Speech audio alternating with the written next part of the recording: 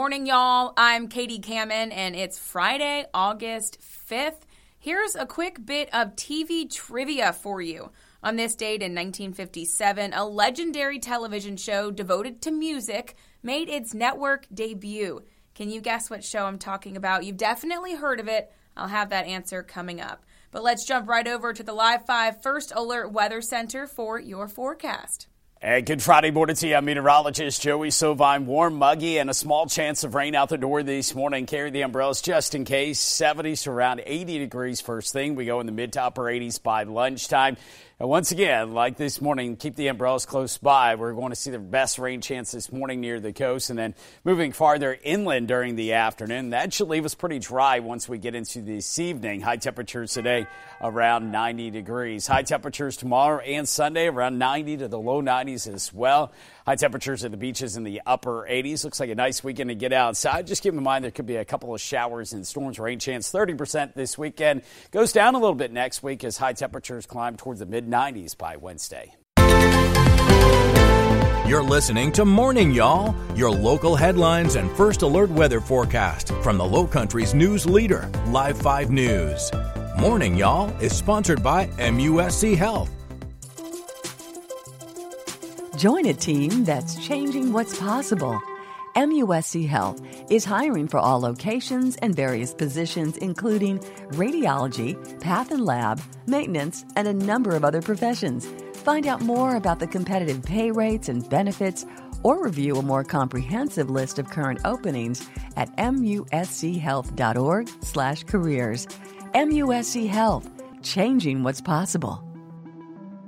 And here is a look at your morning headlines.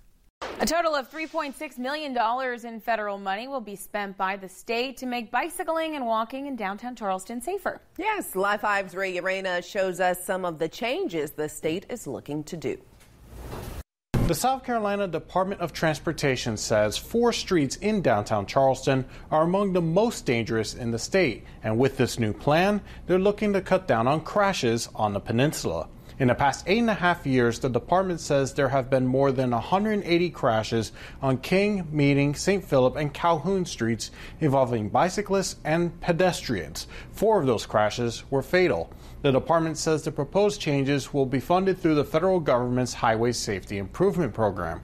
One of the changes will be to shrink King Street down to 1 lane, starting from Calhoun down to Broad Street and adding bike lanes. State officials are also looking to install high-visibility crosswalks and rapid flashing beacons on all 4 streets. They also want to study street lighting on St. Philip and Calhoun streets and adjust how stoplights work at some intersections. I'm really pleased to see a lot of these changes being proposed, especially by SCDOT. I think these improvements will do so much to help all of us share these spaces downtown better and more safely. The plan is to start construction in late 2023, and it will take about a year to complete. You can read more about the plan on live5news.com. In the control room, Ray Urena, Live 5 News. Well, South Carolina's governor has announced a new partnership between the South Carolina Department of Public Safety and Darlington Raceway. Governor McMaster made that announcement yesterday at a news conference. His main message, safe driving. Highway Patrol says they have had 182 fatalities since Memorial Day. Last year, there were 213 fatal crashes from Memorial Day to Labor Day. Colonel Chris Williamson with Highway Patrol says the top causes of fatalities: speeding, driving under the influence, and not wearing that seatbelt. The State Highway Patrol calls the 100 days between Memorial Day and Labor Day as the deadly days of summer. The Federal Bureau of Investigation conducted a maritime exercise in the Charleston area this week. A search and rescue training was conducted in many of the Lowcountry's waterways, including the Charleston Harbor and off the coasts of Kiowa Island and Sullivan's Island. Specially trained agents used their rescue skills to help role players who simulated distressed, drowning, and injured victims. This included using a Black Hawk helicopter and surf rescue jet skis. After a year-long closure for renovations, the Charleston County Public Library Mount Pleasant branch is reopening tomorrow. Those renovations consisted of upgrades to the interior, added technology, furniture, and more. Lauren Quinlan joins us live this morning. And Lauren, tell us more about these renovations and the cost of this particular project. Good morning. Good morning. The renovations were part of a referendum-funded project passed in 2014 worth $108.5 million. The money is being used to build 5 new libraries and renovate all existing Charleston County branches. To welcome the community to the newly renovated library, a ribbon-cutting ceremony will be held at 9 a.m. tomorrow at the location on Mathis Ferry Road. Chris Johnston with the Charleston County Public Library says the staff is excited to show the community the new updates. It includes a teen space with gaming systems and a place to do homework, a children's room for the younger ones with educational computers, and added technology for all to use.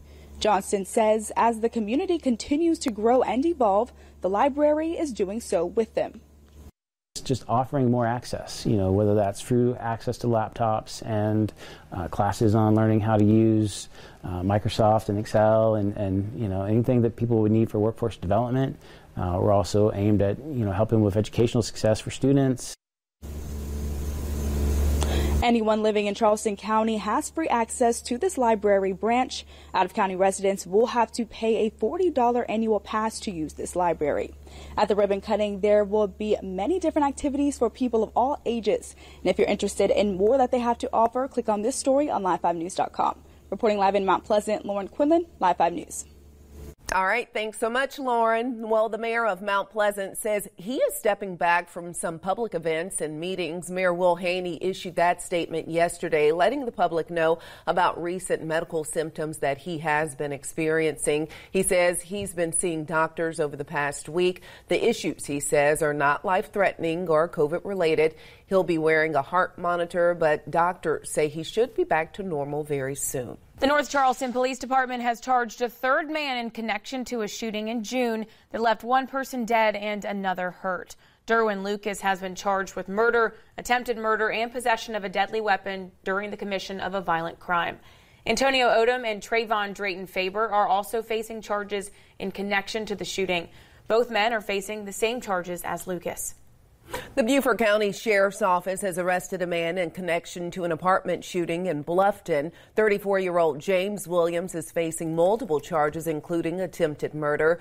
Deputies responded to the Vista View apartments just before midnight last Friday following reports of shots fired. That's off Hagler Boulevard and May River Road. Now, deputies say witnesses told them a man identified as Williams was in an argument with a woman and then hit her. The witness intervened, and that's when Williams is accused of firing at him. The woman later turned up at a hospital with a gunshot wound to the leg. Well, it's now up to a judge to determine the future of our state's death penalty. Attorneys for 3 death row inmates claim the state's current methods of execution are unconstitutional, and they're suing South Carolina over it. The South Carolina Department of Corrections says it's been unable to obtain the drugs needed to carry out lethal injection. Last year, the state legislature brought back the use of a firing squad. That lawsuit claims both methods of execution are cruel, unusual, and corporal punishment. A plaintiff witness testified earlier that people feel that pain for a brief period, though witnesses for the state testified to the contrary. The Eighth Amendment does not guarantee a prisoner a painless death, something that, of course, isn't guaranteed to many people, including most victims of capital crimes. The judge says she'll deliver a written ruling in the next 30 days, as required by the state Supreme Court. Regardless of the ruling, the non-prevailing side is very likely to appeal it to the state Supreme Court. Well, the city of Charleston kicking off back-to-school season with its annual First Day Festival this Sunday. The city says the hope and goal of this festival is to show students that they care about their education. Molly McBride spoke to the city about what we can expect from this year's festival and joins us live. Good morning, Molly.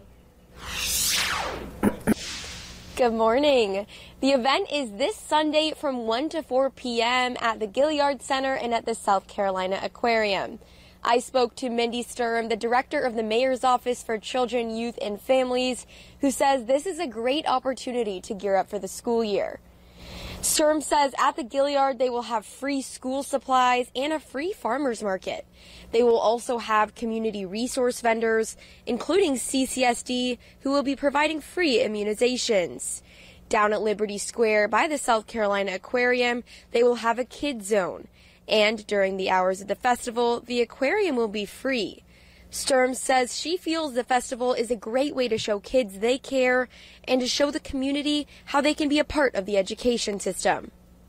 I feel as though everyone in the community can play a role and take part in making sure that our children are successful, and that benefits everyone. She says they will be providing free parking at the Gilliard and South Carolina Aquarium garages. Reporting live, the parking is going to be $1.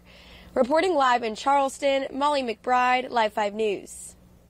Thanks so much, Molly. Well, if you do plan on heading over to the First Day Fest, be sure to come by and stop by the Live 5 table. Talk to us. Aisha will be there from 1 to 2:30. I'll be there from 2:30 to 4, so come say hey. At the top of the show, I mentioned a legendary TV show that made its debut on this date in 1957. That historic broadcast featured Dick Clark. The show was American Bandstand. Celebrating birthdays today, actress Lonnie Anderson is 77.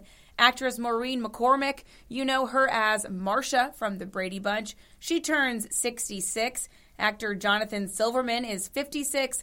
And Grey's Anatomy actor Jesse Williams is 42. Thanks for starting your day with us. All of us at Live 5 News hope you have a great weekend. For Morning Y'all, I'm Katie Kamen. I'll talk to you Monday.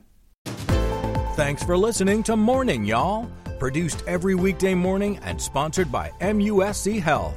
Be sure to subscribe wherever you get your podcasts or listen anytime at live5news.com/podcasts. And download the free Live 5 News app for your mobile device for the latest local news and weather updates 24/7 from Live 5 News, the Lowcountry's news leader.